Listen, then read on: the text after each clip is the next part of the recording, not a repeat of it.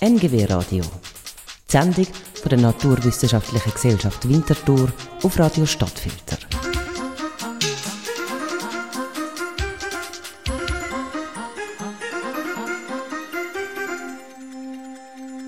Er ist der materielle Hansdampf in allen Gassen und gleichzeitig umstritten. Plastik. Auch wenn er praktisch ist, vielseitig oder günstig und teilweise unersetzlich scheint, ist Plastik aus der ökologischen Sicht mit viel Problemen verbunden.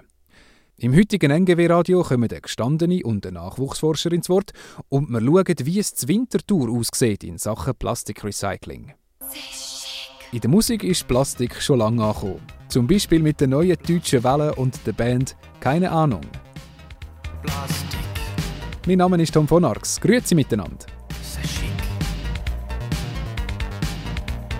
Plastik ist die neue Mode.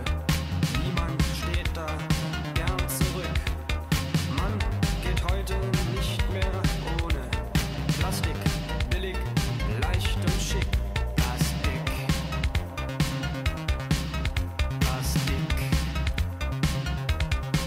Ist sehr schick.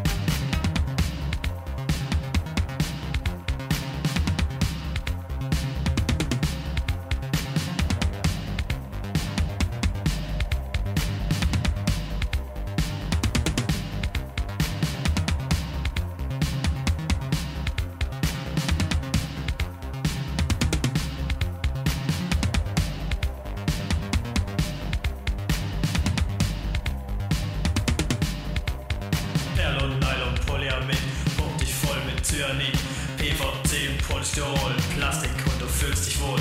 Plastik in Handel und Verkehr, wir produzieren immer mehr. In Haus und Hof, Garten und Wald, Plastik und du wirst niemals alt. Keine Bange vor dem Tod, du brauchst außer Plastik nur ein Päckchen Jod. Kleider, Schuhe, Zähne, Hemden, Baby, Bilder an den Wänden. Filter, Rohre, Kabel, Folien, Lacke, Borsten, Planen, Sohlen. Plastik, wo ich gehe und stehe, der Anblick tut mir nicht mehr weh. Plastikmode ist ein Muss, für die einen Freude, für die anderen Verdruss. Plastik als kulturelles Gut bringt die Puristen gleich zur Ruhe. Zukunftsangst und Zukunftsfreude, ohne Plastik kein Hier und Heute. Es gibt was zu tun, schaffen wir es ran. Ich kaufe mir Plastik, so viel ich kann. Vinyl habe ich meine Lieblingsmelodie, mein Herzschmerz und meine Ideologie. Kulis, Stifte, Schilder, Schalter, Folien, Kleber, Dübel, Halter, Eimer, Dosen, Tuben, Tüten, Koffer, Spielzeug, Gürtel, Nieten, Teppich, Reifen, Gabel, Messer, Arzneien, für den großen Esser, haltbar, frisch und stapelfähig, genormt und ausbaufähig, alles da, such's dir aus, schnell und prompt, geliefert frei aus, Puppenidyllen fürs einsame Herz, glaubt es uns, es ist kein Scherz. Er wird seit gut 70 Jahren im grossen Stil produziert, ist überall präsent und hat Hochkonjunktur. Plastik. Über die Hälfte von allem Plastik ist in den 2000er Jahren hergestellt worden. Und auch wenn es so beliebt ist, Plastik gerät aus der ökologischen Perspektive immer mehr im Verruf. Unter anderem aus Mikroplastik. Ja, was hat denn Plastik heute für einen Stellenwert? Wo braucht man es vor allem und wann wird aus Plastik Mikroplastik? Antworten darauf gibt Patricia Holm, Ökologin von der Universität Basel. Ein ganz, ganz großer Teil, fast 40%, wird für Verpackungen gebraucht. Aber wir haben auch einen nicht zu unterschätzenden Teil, der über 20% ausmacht, der im Bau eingesetzt wird, Hoch- und Tiefbau. Röhren beispielsweise für Wasser und Abwasser, im Haus Konstruktionen, da wird sehr viel Plastik verbaut. Und auch hier wiederum natürlich aus gutem Grunde. Auch sonst ist Plastik überall unterwegs, egal ob das Autos sind, ob das Elektrizität, Isolatoren war natürlich eines der ersten Einsatzgebiete überhaupt. Bis aber hin zur Landwirtschaft, da werden wir auch noch drauf zu reden kommen und nicht zu vergessen, so etwas wie Textilien beispielsweise. Aber Plastik ist also nicht a priori etwas Schlechtes, sondern es hat viele gute Eigenschaften. Wir müssen uns das, wie so oft, einfach ein bisschen genauer anschauen, ein bisschen schauen, was genau passiert damit, wie ist beispielsweise die Nutzungsdauer der verschiedenen Plastikprodukte. Ja, und da fängt es dann schon an, spannend zu werden. 40% der Verpackungen sind nach weniger als einem Monat Abfall. Und ich denke, da haben wir alle unsere Erfahrungen mitgemacht, ob das Petflaschen sind oder ob das Plastikbecher oder Plastikeinweggeschirr ist und so weiter und so fort. Das gehört jetzt da natürlich alles in den Bereich. Aber auch andere Produkte, die Lebensdauer ist sehr unterschiedlich. Das Maximum ist im Bausektor, wo wir 35 und mehr Jahre durchaus mal haben können. Nun haben wir die Nutzung. Und wenn die Nutzung vorbei ist, wenn das Plastik ausgedient hat, wo geht es dann hin? Jetzt mal für Europa, die verschiedenen Länder gelistet. Hier ist die Schweiz mal wieder Spitze.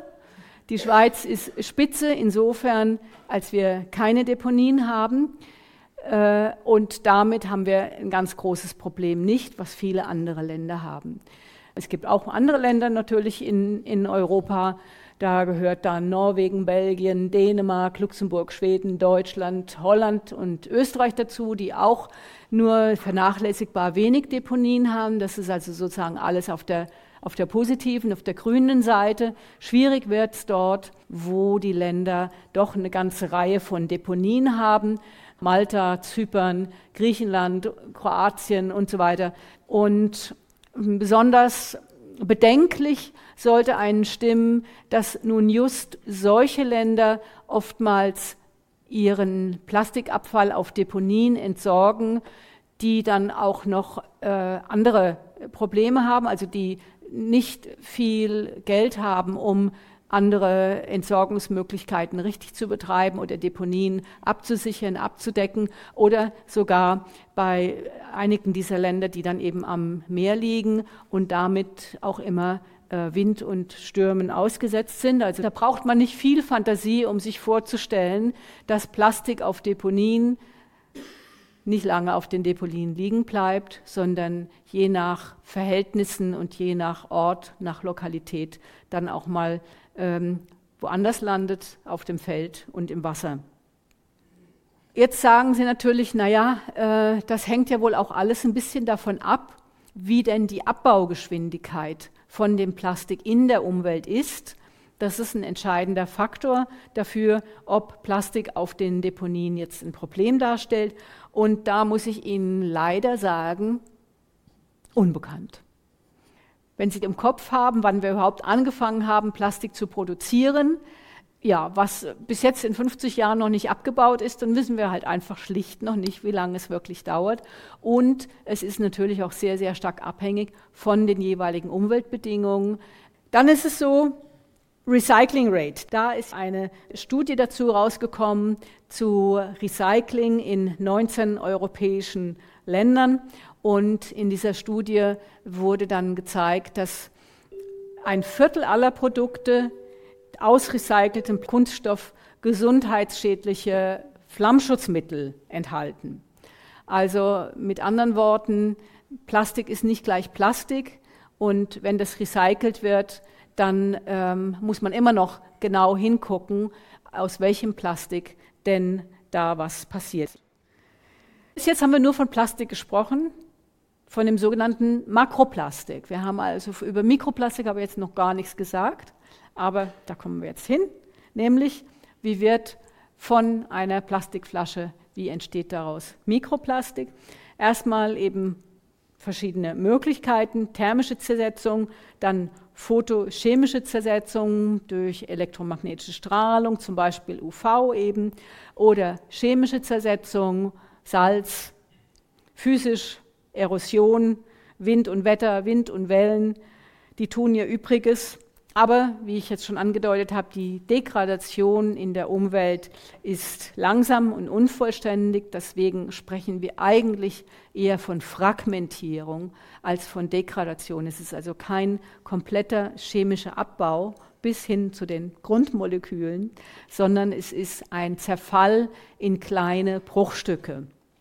Das Resultat ist eben das Mikroplastik.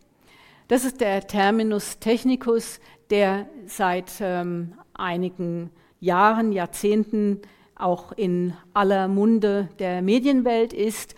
Wir unterscheiden mittlerweile auch Plastiksorten, die noch kleiner sind. Also 5 mm ist so die Obergrenze, die Untergrenze ist weniger genau festgelegt. Auch die Obergrenze streitet man sich drüber, aber 5 mm ist schon mal kein schlechter Ansatz. Die Untergrenze hängt oftmals mit der Art und Weise zusammen, wie man methodisch damit arbeitet, also zum Beispiel welche Art der Probennahme man macht oder welche Art der Analyse man anwendet, und wird bei uns im Labor zum Beispiel bei 300 Mikrometer, also 0,3 mm festgelegt. Und was drunter ist, bezeichnen wir als Nanoplastik. Was zwischen Mikro und Makro ist Mesoplastik. Aber das ist nur am Rand. Das spielt eigentlich nicht so eine große Rolle. Wichtig ist, dass das Zeug fragmentiert, eine Petflasche oder was auch immer.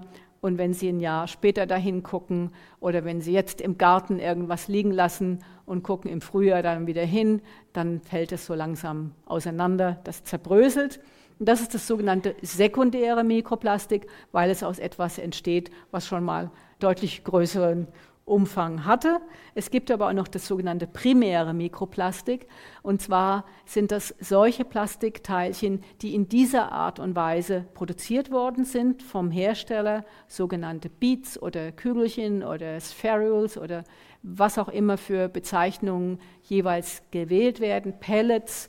Und diese Plastikkügelchen sind leicht wiederzuerkennen, und wenn Sie beispielsweise einen Wasserfilter haben, Ionenaustauscher, Brita-Filter, am Ende seiner Lebenszeit nehmen Sie den mal auseinander und gucken Sie mal, was da drin ist. Auch dort finden Sie eben dieses primäre Mikroplastik als Ionenaustauscher. Aber wenn es, solange es da drin bleibt, ist ja kein Problem. Wenn es richtig entsorgt wird, kein Problem. Wenn man es dann richtig entsorgt. Primäres und sekundäres Mikroplastik landet aber immer noch zuhauf im Wasser. Und das hat so seine Tücken für die Forscherinnen und Forscher. Beispielsweise, wenn sie es nachweisen wollen. Die Ökologin Patricia Holm hat viel Erfahrung damit, unter anderem in Schweizer und antarktischen Gewässern. Im NGW-Radio hören wir sie jetzt über die Herausforderungen berichten von der Mikroplastikforschung im Wasser. Plastik ist leicht, und die Aussage, Plastik ist leicht, suggeriert mal, na, dann schwimmt das oben auf der Wasseroberfläche. Das ist ja wunderbar, weil dann kann man das zum Beispiel absammeln. Bei Mikroplastik, das ist auch leicht, sagen wir mal, die Hälfte des Mikroplastiks, was bei uns in unseren Ländern in Gebrauch ist, hat eine geringere Dichte, ein geringeres spezifisches Gewicht als Wasser, sollte also oben schwimmen. Die andere Hälfte so ungefähr ist schwerer und sollte also absenken. Das hört sich ja noch relativ einfach an. Aber auch hier, wenn man sich das genauer anschaut, dann sieht man, es ist ein bisschen komplizierter, weil mit dem Mikroplastik im Wasser passiert alles Mögliche. Denn da sind Strömungen, da sind Zuflüsse, da ist Schiffsverkehr, es hat also Turbulenzen, womit das durchgewirbelt wird. Vielleicht setzt es sich dann ab, wenn es eben zu diesem etwas schwereren Plastik gehört, wird auch eingegraben, hat damit schon wieder eine viel, viel längere Abbauzeit, weil es nicht dem Sauerstoff ausgesetzt ist. Aber anderes Plastik eben, das schwebt weiterhin. Und jetzt kann es sein, dass es sich zusammenballt.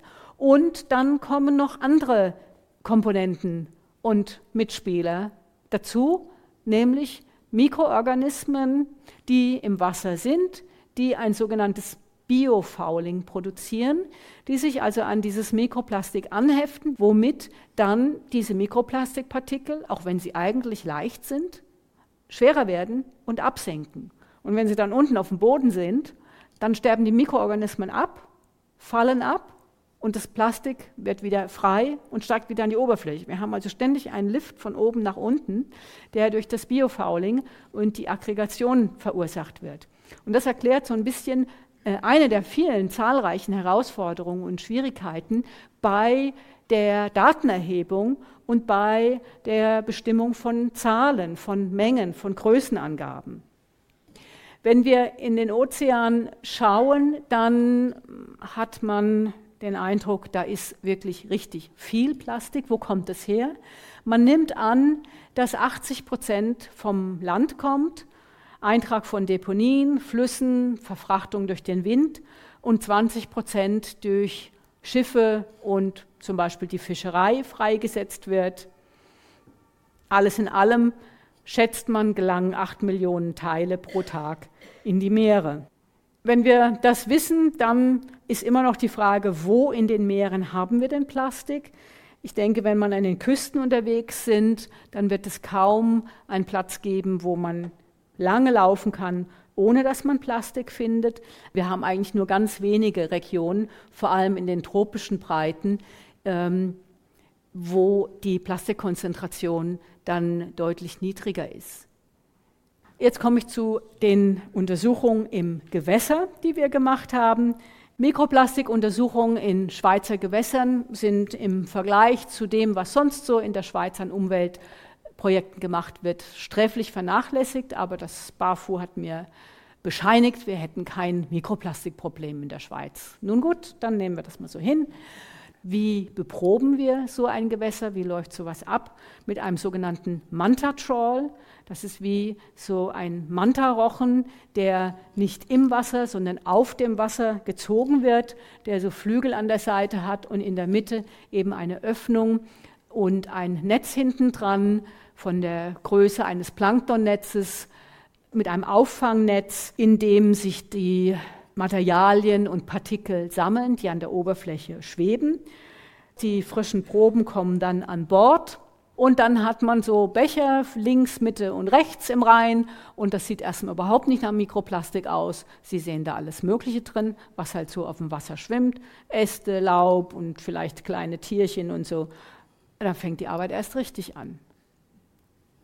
Und je kleiner die Partikel sind, umso schwerer ist es, das zuzuordnen oder das als Plastik zu identifizieren. Also wir müssen hier wirklich mit einer chemischen Analytik dran. Deswegen glauben Sie keine Mikroplastikstudie, die nicht eine chemische Analytik gemacht hat.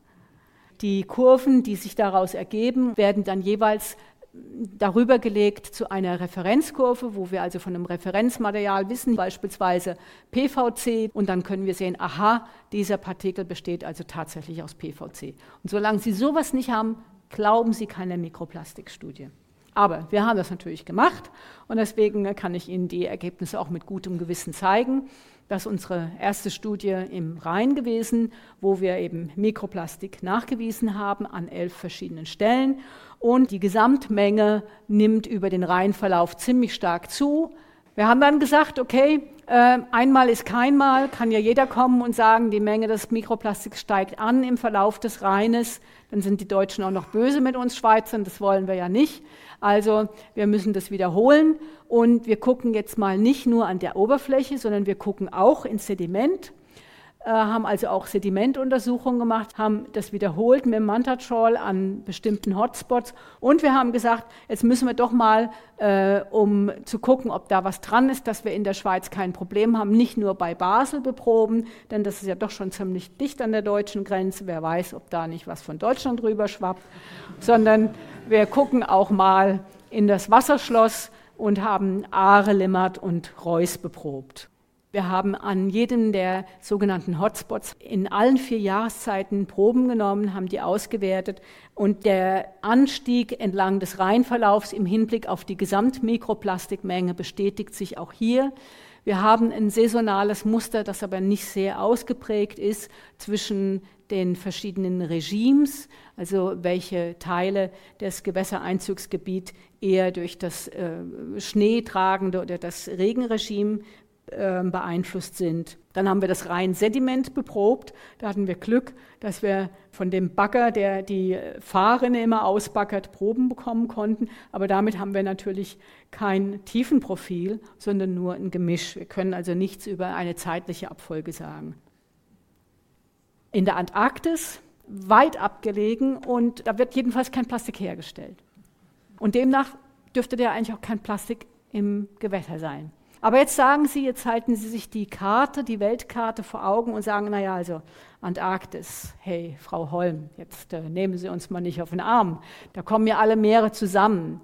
Das ist doch klar, dass das Plastik da auch in die antarktischen Gewässer geschwemmt wird. Aber da kann ich Ihnen was entgegenhalten. Wir haben da eine ganz starke Strömung, die immer um die Antarktis, um den antarktischen Kontinent herum kreist, den sogenannten zirkumpolaren Strom.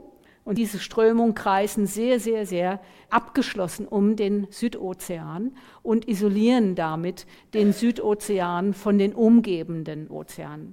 Evolutionsmäßig ist das, was innerhalb dieses Zirkumpolarstroms passiert, ganz stark getrennt von dem, was außen ist. Da gibt es zum Beispiel Fische, die weißes Blut haben, die keine Hämoglobin haben. Die gibt es nur dort, die gibt es außerhalb nicht. Da haben wir gesagt, wenn das so stark schon über die Evolution wirkt, dann kommt da bestimmt kein Plastik hin von den anderen Meeren. Zumindest nicht an der Oberfläche.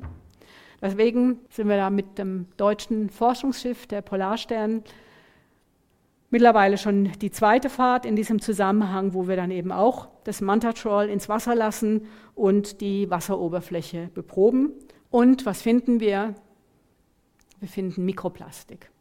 Wir finden, das ist jetzt nur ein Beispiel, wir haben auch anderes Mikroplastik gefunden, aber wir haben eine ganze Menge an Partikeln, Lack- und Schiffsfarben gefunden in unserem eigenen Manta-Trawl. Mit anderen Worten, je sauberer die Umgebung ist, desto mehr müssen Sie natürlich aufpassen, dass Sie Ihre Proben nicht selber verschmutzen, kontaminieren durch Ihre Kleidung, durch das Schiff, durch die Gerätschaften, mit denen Sie unterwegs sind. Wenn Sie da in diesen Müllstrudeln unterwegs sind, spielt das keine Rolle. Da ist sowieso so viel, da kommt es auf das bisschen, was vom Schiff kommt, nicht drauf an. Aber in den Gewässern kommt es natürlich drauf an. Deswegen, wir wurden mit der Zeit immer sauberer. Und das sieht dann so aus, dass meine Doktorandin dann auf dem Schiff unter einem Baumwollmoskitonetz arbeitet, um sich möglichst dort die Proben nicht zu kontaminieren. Also wir tun alles und auch das eben ein Wort der Vorsicht. Wenn Sie Studien lesen, gucken Sie genau hin, wie sind die Proben genommen. Kann das überhaupt sein, dass die genommen worden sind, ohne dass Sie selbst die Sachen kontaminiert haben?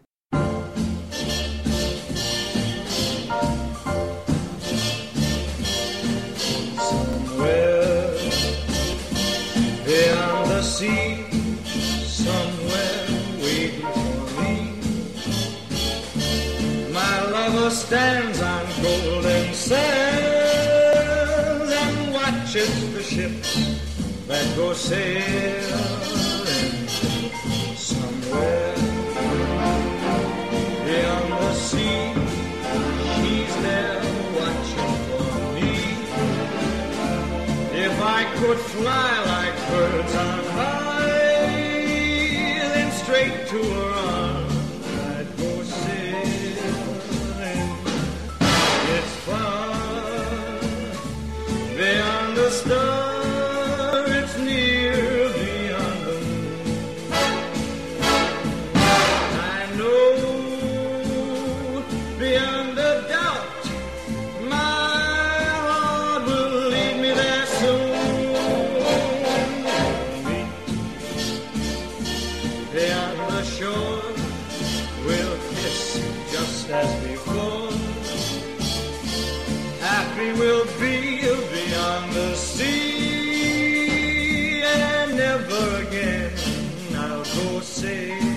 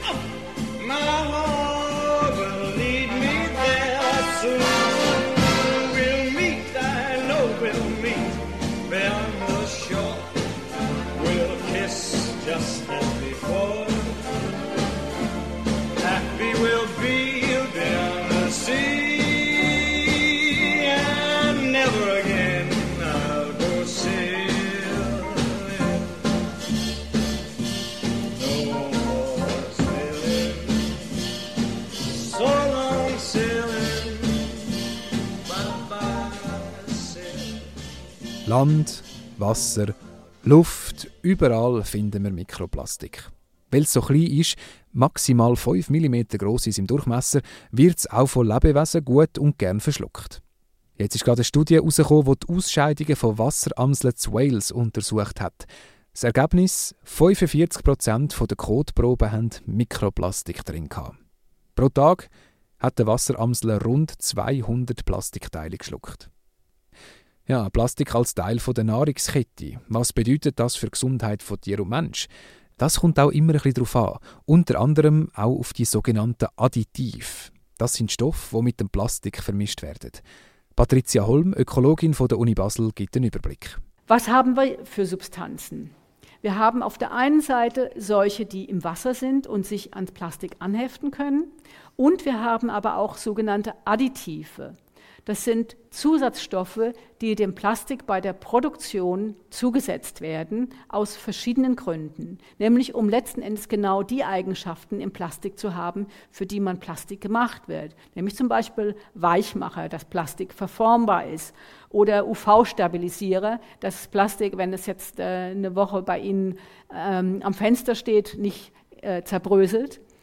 Oder auch Flammschutzmittel. Wenn Sie im Auto, im Flugzeug oder so wo sitzen, dann sind Sie natürlich froh, dass die Polster mit Flammschutzmitteln getränkt sind, damit nicht beim kleinsten Funkenschlag das Ganze in Flammen aufgeht. Aber Flammschutzmittel sind giftig. Nicht so giftig, dass wir dran sterben würden, wenn wir uns auf den Polstersessel sitzen, aber ich komme eben gleich darauf zu sprechen. Diese Additive sind eben eingebettet im Plastik. Aber sie lösen sich auch heraus mit der Zeit, sie können verdampfen, sie können aus dem Plastik entweichen und dann haben wir sie natürlich in der Umgebung, in der Atemluft und so weiter. Das ist dann logischerweise weniger schön und es gibt so viele Additive. Wir haben diese Substanzen, sie sind in vielen Plastiktypen drin, also PVC ist ein heißer Kandidat, aber es gibt auch Substanzen, die zum Beispiel östrogenartige Wirkungen haben. Das heißt, sie wirken wie Hormone, sie wirken wie Geschlechtshormone, die wir im Körper haben. Und unser Hormonsystem ist in der Beziehung sehr, sehr konservativ. Also diese Substanzen reagieren dann im Körper auch wie solche Fortpflanzungshormone. Und damit kommt natürlich ziemlich viel aus dem Gleichgewicht und dann gibt es Probleme. Und es gibt auch Substanzen, die praktisch in allen Plastiktypen drin sind. Auch hier, man darf jetzt nicht das Kind mit dem Bade ausschütten, man darf das nicht verallgemeinern. Man muss hinschauen, welche Konzentrationen, in welchen Sorten, inwiefern kommen wir damit in Kontakt, insbesondere was Lebensmittel anbetrifft. Man muss es wirklich differenziert anschauen. Aber es gibt eine Studie, die hat die Toxizität von Plastikprodukten im Alltagsgebrauch untersucht. Also genau die Toxizität, die durch die Additive in solchen Plastikprodukten, mit denen wir es jeden Tag zu tun haben, untersucht hat. Die haben 34 verschiedene Alltagsprodukte genommen, also ob das Plastikbecher waren oder Petflaschen oder Verschlüsse von irgendwelchen Papp-Kaffeebechern, die haben ja dann immer noch, kriegen sie immer noch so einen Deckel dazu, ob sie es wollen oder nicht. Und alles mögliche, Shampooflaschen und ja, die Liste ist natürlich endlos. Und die haben das extrahiert, was dort drin ist in dem Plastik und haben das in verschiedene Testsysteme gegeben, um zu schauen, ob die toxisch sind. Und dass etwa 2/3 der getesteten Plastikextrakte irgendeine Form von Toxizität gezeigt haben. Wiederum, das heißt nicht, dass wir sofort daran sterben, aber es heißt, es hat eine Wirkung, es hat eine Aktivität, die zumindest für bestimmte Organismen oder in bestimmten Konzentrationen nachteilige Reaktionen auslöst. Am häufigsten toxisch waren solche Produkte, die aus PVC oder Polyurethan, das sind Hartschaum, Weichschaume, hergestellt worden sind. Am wenigsten toxisch zum Glück PET und High-Density-Polyethylen-Produkte. Das müssen wir erstmal so hinnehmen. Man kann natürlich hoffen, dass dann die Juristen aktiv werden und entsprechende Gesetze erlassen, damit diese Produkte wieder entsprechend kontrolliert werden und Richtlinien erlassen werden. Aber Sie sehen, die ganze Sache ist sehr, sehr dynamisch. Da ist im Moment sehr viel wird dran geforscht und mit Recht hinterfragt. Was haben wir selber gemacht? Schon vor einigen Jahren haben wir erstmal die Frage gestellt, okay, nehmen diese Organismen Plastik überhaupt auf? Und wenn ja, Plastik, in welcher Größe können wir das sehen? Und wir haben mit Mückenlarven experimentiert und mit Wasserflöhen und haben Polymerkügelchen von 1 Mikrometer Durchmesser genommen. Die fluoreszieren, diese Kügelchen, und wir sehen, dass der Darmtrakt, der Darmkanal also voll ist mit diesen Polymerkügelchen. Aber ich gebe zu, das war ganz am Anfang, nur schon 10 Jahre her oder so, von Mikroplastikstudien. Das würde man heute meinen, entspricht nicht der Realität in dem Sinne, als die Tiere in der Natur ja nicht gezwungen sind, dieses Plastik aufzunehmen. Aber irgendwo muss man bei den Experimenten ja mal anfangen, und es war immerhin mal ein Nachweis dafür, dass die Plastikpartikel überhaupt aufgenommen werden. Das nächste Experiment, was wir dann gemacht haben, das ist schon deutlich dichter an der Realität. Wir haben nämlich gesagt, okay, wer nimmt denn normalerweise Plastik auf? Wer könnte das sein? Zum Beispiel solche Organismen wie Muscheln, die also ständig aus dem Umgebungswasser Wasser einströmen und daraus herausfiltern, was dort an verwertbarem oder weniger verwertbarem drin ist. Und den haben wir dann also zusätzlich zum Futter, wie gesagt, schon deutlich realitätsnäher, ein bisschen Plastikpuder ins Wasser gestreut. Das war eine Masterarbeit von einer sehr cleveren jungen Studentin, und sie hat dann histologische Schnitte gemacht. Das heißt, sie hat den Magen-Darm-Trakt fixiert und ganz feine Schnitte gemacht und nachgeschaut, ob sich das Plastik denn nicht nur im Darmtrakt, also im Darmlumen, gewissermaßen im Äußeren befindet, sondern auch ins Gewebe eindringt. Denn das ist ja der Trick an der Sache. In den Darmtrakt rein und wieder raus, ist es vielleicht manchmal nicht so angenehm, aber solange es wieder ausgeschieden wird, ja, wo ist das Problem? Das Problem fängt da an, wenn dieses Plastik entweder in die Körperzellen aufgenommen wird oder wenn in dem Plastik oder an dem Plastik Substanzen dran heften, die toxisch sind und die dann aufgenommen werden. Das sind die 2 Probleme. Allein die Aufnahme und Ausscheidung würde ich jetzt mal ein bisschen großzügig drüber hinwegsehen. Aber was wir jetzt hier bei diesen Muscheln gesehen haben, und in den Zellen drin sind hier Plastikpartikel, man sieht es im polarisierten Lichtmikroskop sehr deutlich. Also die Partikel sind in die Zellen reingegangen und lösen kleine tumorartige Veränderungen aus. Es ist also definitiv das, was man nicht will. Und jetzt muss man sagen, okay, wenn das bei Muscheln so ist, dann essen Sie Muscheln, dann nehmen Sie auch Plastik mit auf. Wenn Sie Fische essen, dann nehmen Sie Plastik nur dann mit auf, wenn Sie auch den Fischdarm mitessen. Das passiert höchstens mal bei sehr kleinen Fischen. In der Regel filetieren Sie den oder nehmen Sie den aus. Also da ist das Risiko, dass Sie Plastik aufnehmen, deutlich geringer, wenn nicht gegen 0. Wir haben dann aber eben weitere Untersuchungen gemacht. Natürlich stellt man sich da eine ganze Reihe von Fragen, die berechtigt sind, nämlich welche Größe von Plastikpartikeln wird überhaupt aufgenommen? Das ist ja nicht trivial. Ich meine, die Tiere nehmen keine Plastikpartikel auf, die größer sind als ihre Mundöffnung. Also haben wir das erstmal getestet. Dann haben wir gesagt, okay, wie viel nehmen Sie denn auf?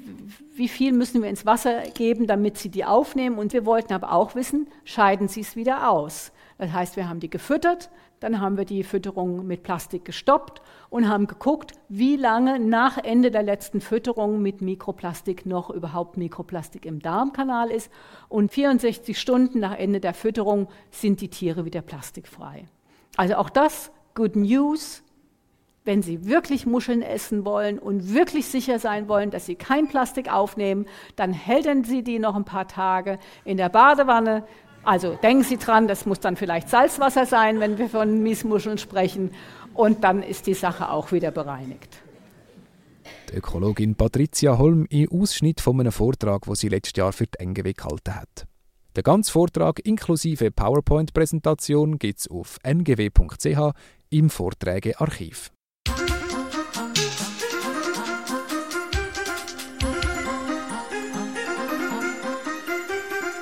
Dass sich die Jugend heutzutage fest mit ökologischen Themen befasst, hat sich in den letzten Jahren besonders auf dem politischen Parkett gezeigt.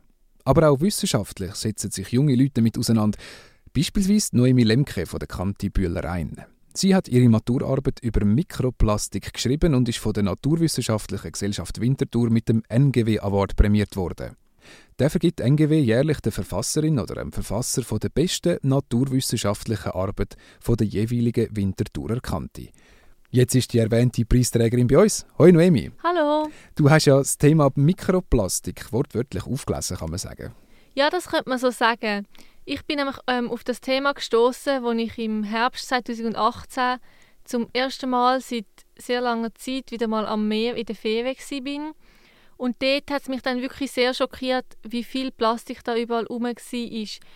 Mir war ja schon vorher bewusst, dass es natürlich sehr viel Plastik im Meer hat, aber das dann so mit eigenen Augen mal zu sehen, ist halt schon noch mal etwas anderes. Das wirkt schon anders. Und es ist halt wirklich so gewesen, am Strand ist es zwar sauber, aber wenn man ist schwimmen und mal den Kopf unter Wasser gehabt hat man eigentlich in 99% der Fälle immer Plastik gesehen. Und dieser Eindruck ist mir schon sehr hängen geblieben.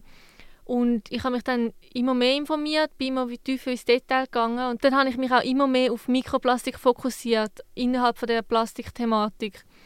Und dann ist es mir eigentlich eines Tages einfach klar gewesen, dass ich meine Maturarbeit über das schreiben und mich noch vertiefter mit dem auseinandersetzen.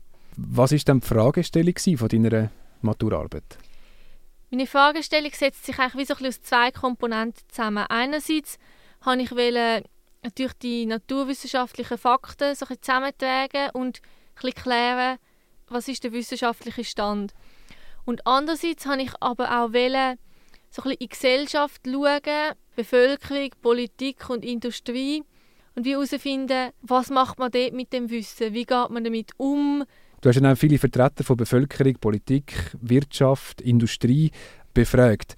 Was sind jetzt so die Reaktionen gewesen? Die Reaktionen waren sehr unterschiedlich. Für die Bevölkerung habe ich eine Umfrage durchgeführt. Man muss aber natürlich schon sehen, dass die nicht repräsentativ ist für die Schweizer Bevölkerung, weil die Mehrheit der Teilnehmer halt schon einen akademischen Hintergrund hat. Und dort ist es sehr klar herausgekommen, dass eigentlich die ganz, ganz grosse Mehrheit das als etwas problematisch sieht und auch will, dass man das verringert.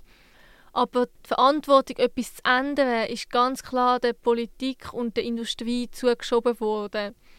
Und dort war es wiederum unterschiedlich gewesen. Also die Politik sieht, dass es ein Thema ist in der Bevölkerung, aber dann wirklich aktive Handlungen sind relativ gering, beziehungsweise halt vor allem im Bereich, wo es relativ einfach ist, das heisst, wo die Industrie nicht allzu stark reguliert wird. Zum Beispiel gibt es in der Schweiz nach wie vor noch kein Verbot von Mikroplastik in Kosmetikartikeln, weil halt die Schweiz da traditionell vor allem auf Eigenverantwortung der Hersteller setzt. Da sieht man aber auch, dass das durchaus funktioniert. Also weil alle Kosmetikhersteller, die ich kontaktiert habe, haben sich gemeldet und die sind dran, das Mikroplastik zu ersetzen. In anderen Industriezweigen kann man da noch viel weniger Aussagen machen. Zum Beispiel habe ich noch Reifenhersteller kontaktiert oder auch Baufirmen. Und die haben sich viel weniger gemeldet, beziehungsweise zum Teil auch haben sie sich geäussert, dass das interne Daten sagen, wo sie keine Aussage dazu machen. Deine Maturarbeit trägt ja den Titel «Herausforderung Mikroplastik». Genau. Was ist jetzt so da die Herausforderung? Die Hauptausforderung besteht für mich eigentlich darin, dass wir heute zwar noch nicht genau wissen, wie problematisch das ist, aber man geht davon aus, dass wenn Konzentrationen noch stark zunehmen, kann das für verschiedenste Organismen ein Problem darstellen. Und heutzutage ist man sich eigentlich sicher, sind wir noch unterhalb von dem kritischen Level. Aber man sagt auch, dass man innerhalb von 100 Jahren das überschreiten könnte, wenn man nichts ändert und einfach so weitermacht wie bisher. Und die Herausforderung entsteht für mich dann auch vor allem daraus, dass ja Mikroplastik, zumindest konventionelle Mikroplastik, biologisch nicht abbaubar ist. Das heisst, ist das mal in der Umwelt, verschwindet es nicht einfach so. Und gleichzeitig ist es auch praktisch unmöglich, Mikroplastik, das einmal in der Umwelt ist, wieder zurückzuholen. Das heisst, haben wir einmal das Level mal deutlich überschritten, können wir das nicht mehr einfach von heute auf morgen wieder rückgängig machen. Das heisst, wenn wir jetzt uns nicht schon damit befassen und uns überlegen, wie wir mit Mikroplastik umgehen, könnte es sein, dass wir dann in Zukunft einfach vor dem Problem stehen und quasi ein nicht umkehrbares oder nicht einfach so umkehrbare Gefährdung haben. Wie siehst du da die Position der Bevölkerung? Nehmen sie etwas Bestimmtes in die Pflicht? Oder was sagst du, wer ist da vor allem gefordert zum Handeln? Also ich persönlich finde, es sind alle gefordert. Du hast jetzt noch speziell von der Bevölkerung geredet und da finde ich es natürlich schon auch, die Bevölkerung macht es sich manchmal gerne so ein bisschen einfach, indem sie die Hauptverantwortung zu der Politik und der Industrie schiebt. Da finde ich auch ganz klar, ja, Politik und Industrie sollten Initiativen ergreifen, aber zumindest in der Schweiz wählen wir letztendlich das Parlament und wir stimmen ab. Und mit dem haben wir auch einen Einfluss auf die Entscheidungen, die gefällt werden. Und mit der Industrie eigentlich das Gleiche. Wenn wir Produkte nicht mehr kaufen, werden sie auch nicht mehr hergestellt. Darum kann man sich nicht einfach so aus der Verantwortung rausnehmen. Gerade auch wenn es dann nur um das Thema geht, sekundäre Mikroplastik. Das heisst, ein Thema ist halt auch Littering. Und das ist natürlich auch etwas, da muss sich jeder selber an die Nase nehmen und sein Verhalten überdenken. Wenn ich dir jetzt so zuhöre, merke ich auch, hast du Bedürfnis zum Wissen vermitteln und zum die Leute auch ein bisschen, gewissermaßen auch ein bisschen aufklären. Ist das auch das Ziel, das du mit deiner Maturarbeit verfolgt hast? Ich habe auch Wert darauf gelegt, dass die Maturarbeit gut leserlich ist, auch mit dem Layout. Die wichtigsten Informationen sind auch jeweils nochmal in einer separaten Spalte aufgeführt, dass man relativ schnell so ein bisschen einen Überblick kann bekommen und einfach so ein bisschen die wichtigsten Themen, die wichtigsten Punkte so ein bisschen beim Querlesen schon mit überkommt. Und ich habe natürlich auch schon eine wissenschaftliche Arbeit einfach verfassen. Aber ich habe versucht, eine wissenschaftliche Arbeit quasi verständlich überzubringen oder die verschiedenen Inhalte auch so aufzubereiten, dass sie wirklich für ein breites Publikum auch gut verständlich sind. Und das breitere Publikum kann ja auch auf unserer Homepage ngw.ch unter junge NGW beim NGW-Award der Noemi Lemcke ihre Maturarbeit nachlesen. Und ja, die ist eben dort, weil du den NGW-Award noch bekommen hast. Was hat der für eine Bedeutung für dich? Für mich war es vor allem auch sehr schön, noch die Anerkennung auch von naturwissenschaftlicher Seite zu bekommen, dass meine Arbeit dort auch gut angekommen ist und dass die Arbeit, die man auch dabei gesteckt hat, wertgeschätzt worden sind, das ist natürlich immer sehr schön. Ein NGW-Jurymitglied hat ja nach der Lektüre gesagt, jetzt habe ich echt etwas gelernt. Was löst das aus? Das ist auch etwas, was für mich bei der Laudatio, die der Herr Lipuner gehalten hat, an meiner Maturführung wirklich rausgestochen ist. Weil, ja, das hätte ich jetzt so nicht erwartet und das freut mich, dass auch jetzt andere etwas aus dem lernen können. Das ist schon sehr schön. Was hast denn du gelernt beim Schreiben von der Maturarbeit? Ich habe natürlich einerseits noch viel mehr über Mikroplastik gelernt, als ich vorher gewusst habe, und auch Plastik allgemein. Und dann ist es natürlich auch so ein bisschen die grösste Arbeit, die man im Laufe seiner Gimmick-Karriere schreibt. Und da lernt man einfach sehr viel halt über den ganzen Aufbau, den ganzen Prozess, wie man das angeht, wie man das am besten alles macht.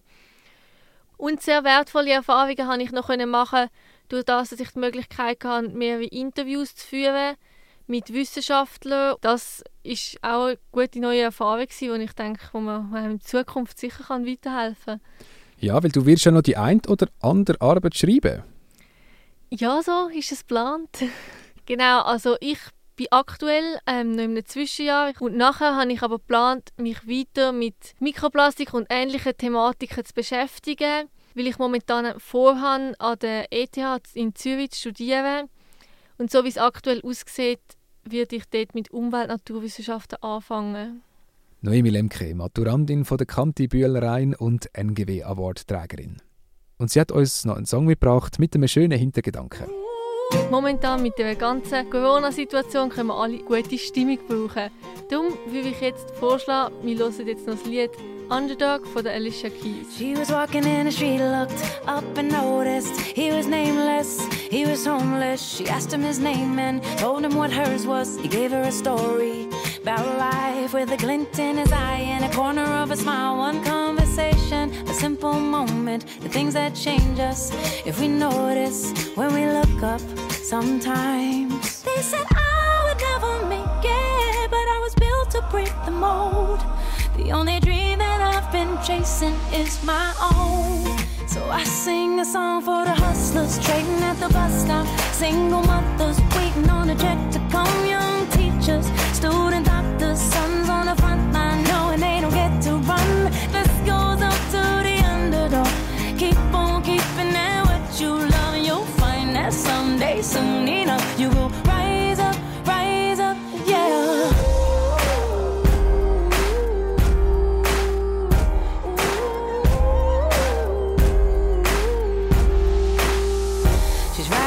Taxi back to the kitchen, talking to the driver about his wife and his children, on a run from a country where they put you in prison for being a woman and speaking your mind. And she looked in his eyes in the mirror and he smiled. One conversation, a single moment, the things that change us if we notice when we look up sometimes. They said I would never make it, but I was built to break the mold.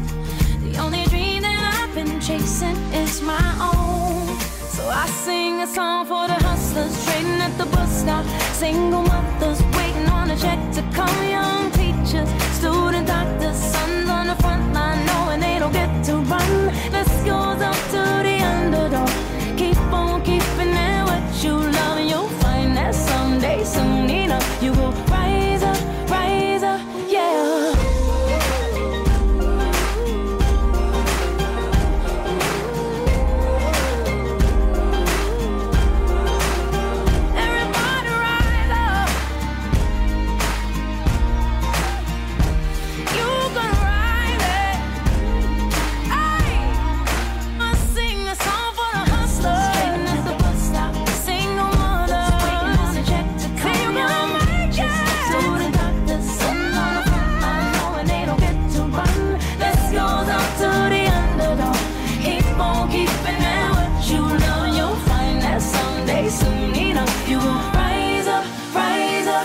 Das NGW-Radio heute über Mikroplastik, wo wir unter anderem gehört haben, dass täglich etwa 8 Millionen Plastikteile im Meer landen. Damit Mikroplastik nicht in die Umwelt kommt, ist ein gutes Recycling-System wichtig. Das ist bei uns, trotzdem wir sehr viel Plastik verbrauchen, nicht sehr weit verbreitet. Zwar kennen wir alle Petflaschen-Sammlung, aber damit hat es sich dann auch schon gleich. Häufig hört man, das Plastikrecycling sei zu teuer, bringe zu wenig oder es werde technologisch gar nicht richtig gemacht. Im letzten Sommer hat aber der neue Baudirektor vom Kanton Zürich, der Regierungsrat Martin Neukomm, der Gemeinde offiziell empfohlen, das Plastikrecycling auszudehnen. Einer, der sich seit vielen Jahren für so eine Ausdehnung einsetzt und Herausforderungen davon kennt, ist der Winterthurer Daniel Altenbach. Der Matthias Erzinger hat mit ihm über den aktuellen Stand vom Plastikrecycling geredet und von ihm wissen, was dann die Beweggründe von seinem Engagement sind. Mein Thema ist, dass ich den CO2-Ausstoß von unserer Gesellschaft will auf Null kriegen will. Plastik ist ja verarbeitetes Erdöl, fossile Ressourcen. Das soll man nicht mehr verbrennen. Es gibt ja auch Möglichkeiten, das zu vermeiden. Wie präsentiert sich dann die Situation im Moment bezüglich Plastikrecycling in der Schweiz? Wir kennen, dass überall die Petflaschen Sammelstellen sind. Es gibt verschiedene Möglichkeiten. Einerseits kann man zusätzlich bei den Supermärkten Plastikflaschen gratis abgeben, die ins Recycling gehen, garantiert. Und es gibt Sammelsacksysteme auf private Initiativen, wo man zum Beispiel in der ganzen Region Thurgau und Toggenburg beim Kehrichtverbund Batzenheid kann Sammelsäcke in der Gemeinde abgeben. Und auch umliegende Gemeinden, ich nehme nur kleine Beispiele, Freienstein, Brütten und Ilnau-Efretigen, haben das System auch. Man kann Sammelsäcke kaufen und die restlichen Plastikabfälle ausser PET und diesen Flaschen recyceln. Wie sieht es mit den notwendigen Technologien aus? Ich habe vor einem Jahr gut mal ein Interview mit der Judith Mark gemacht und dort hat sie gefunden, es sei schwierig, Plastik zu recyceln, weil das meistens Verbundkunststoffe sind, mehrere verschiedene. Und die auseinander zu dividieren, ist eigentlich noch schwierig. Das ist ein Problem der ganzen Geschichte, weil nach dem heutigen Stand der Technik muss man eine Kunststoffart sortenrein haben, damit man es recyceln kann. Es ist aber so, dass man gut 70% der gesammelten Sachen kann sortenrein sortieren und dann einschmelzen, zu Granulat verarbeiten und wieder in die Produktion zurückgeben, zum Folie, Rohr und diverse Sachen herstellen. Gibt es so etwas Ähnliches jetzt auch schon in Winterthur? In Winterthur gibt es tatsächlich Verkauf von Sammelsäcken in 2-3 Läden in der Altstadt und eine Sammelstelle bei der gemeinnützigen Einrichtung DOC in Oberwinterthur, wo man sie wieder abgeben kann. Das erfasst natürlich nur sehr wenige Haushalte, die sich da freiwillig engagieren, das zu machen. Das Ziel wäre, dass man das flächendeckend in der ganzen Stadt einfacher anbietet. Wo steht denn das Plastikrecycling in 5 Jahren in Winterthur? Mein Wunsch wäre, dass eine grosse Mehrheit der Einwohner den Plastik sammelt.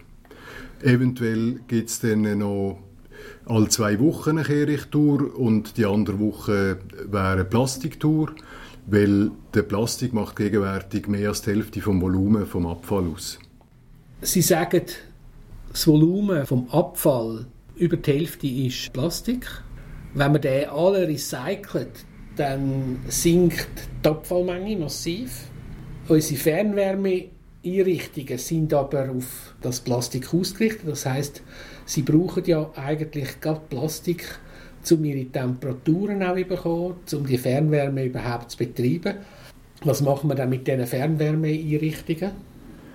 Also nach Informationen, die ich gekriegt habe, ist das nicht so klar der Fall.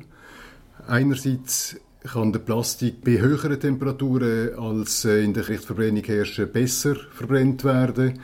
Das heisst, die Effizienz ist nicht so gross.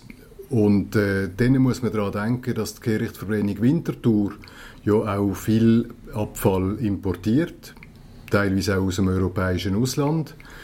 Im europäischen Ausland wird Plastik bereits gesammelt. Das heisst, dass der Papier und andere Restmüllbestandteile immer noch sehr viel energiereicher Rohstoff für die Verbrennung bereitsteht.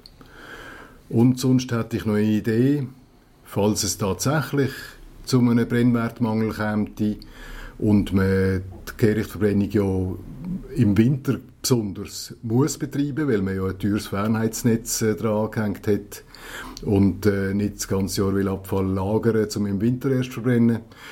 Dann könnte man mal in unsere Wälder schauen, wo man einen Haufen Käferholz rumliegen hat und wo im Zigtonnenbereich Holz vor sich anmodert. Wenn man das verbrennen würde, wäre das auch eine effektive Lösung. Wie ist jetzt vorgehen, dass in Winterthur etwas passiert? Was planen Sie als nächsten Schritt, um das Plastikrecycling in Winterthur zu verbreitern? Als Gemeinderat bin ich im Moment im Gespräch mit anderen Fraktionen und es sieht gut aus, dass wir in wenigen Monaten einen Vorstoss einreichen können und damit den Stadtrat beauftragen, in Winterthur ein flächendeckendes Recycling für die Bevölkerung einzuführen. Warum denken Sie, ist das Plastikrecycling bis jetzt so ein stiefmütterliches Verhalten in der Schweiz? Das hat eine lange Vorgeschichte. Im europäischen Ausland hat es schon in den 90er Jahren Initiativen gegeben, hat man mit Plastiksammeln angefangen und dort hat es grosse Anlaufschwierigkeiten gegeben. Bis vor wenigen Jahren ist viel Plastik nach China exportiert worden. Das funktioniert nicht mehr und es hat ein paar Fehlschläge gegeben, die dieser Sache ein schlechtes Image gegeben haben. Das Bundesamt für Umweltschutz hat vor 3 Jahren eine Studie in Auftrag gegeben, die die Empfehlung als Schlussfolgerung hat, dass man im Moment noch verzichten auf Plastiksammlung, aber das Argument ist ganz schräges. Das Argument ist nämlich, das Kunststoffsammeln bräche nicht genug Geld ein, um den ökologischen Nutzen zu rechtfertigen. Und das Argument ist vor dem Hintergrund von der Klimakrise komplett falsch. Es muss ja unser Ziel sein, dass wir CO2-Emissionen auf Null kriegen und das darf auch ohne Gewinn möglich sein. Viel kosten wird es nicht. Im Vergleich zu den Müllsackgebühren wird die Plastiksammlung voraussichtlich günstiger. Der Daniel Altenbach im Gespräch mit dem Matthias Erzinger. Das heutige NGW-Radio ist fast am Schluss angekommen. Jetzt tun wir noch updaten bezüglich Corona. Die NGW-Vorträge und Exkursionen der Frühling und Sommer sind wegen dem Virus ja auch ins Wasser gefallen. Ein Teil davon holt NGW jetzt nach. Wir kennen die Situation. Die Anzahl der Infizierten steigt rasant an und ringsherum müssen wieder Anlässe abgesagt werden. Der NGW-Präsident Peter Lippuner signalisiert aber klar, dass die NGW ihre Vortragsreihe durchführt. Ich habe 2 Sachen zu sagen. Das eine ist, ich bin sehr beunruhigt, wie die Zahlen steigen. Das ist nicht gut. Auf der anderen Seite haben wir uns das sehr genau überlegt und wir haben uns gesagt, wenn wir ein Schutzkonzept haben, das den Namen verdient, dann glaube ich, können wir unter dem Aspekt, was das Bundesamt für Gesundheit sagt, solche Vorträge durchführen. Und das machen wir, solange wir einigermaßen das können verantworten können. Ein ausführliches Gespräch mit dem Peter Lippuner über das Schutzkonzept ist jederzeit online auf ngw.ch abrufbar. Dann schauen wir doch gerade noch auf die nächsten 2 Vorträge, die die NGW anbietet. Da haben wir das Referat von Urs Amher, dem stellvertretenden Gesamtprojektleiter der Stilllegung vom KKW Mühleberg. Er schaut anlässlich der 300 Tage, seitdem das KKW vom Netz genommen worden ist, zurück auf die Vorbereitung und das Umsetzen des Projekts. Das am nächsten Freitag, 30. Oktober, Abend am 8. im grossen Hörsaal der ZHW.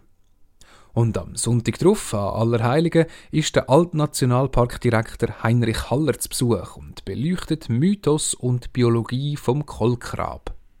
Das am 11. in der alten Kaserne Winterthur. Das war das NGW-Radio. Die nächste Ausgabe gibt es in einem Monat. Dann mit dem Thema, wie Säugetiere den Winter überstehen. Am Mikrofon war der Tom von Arx.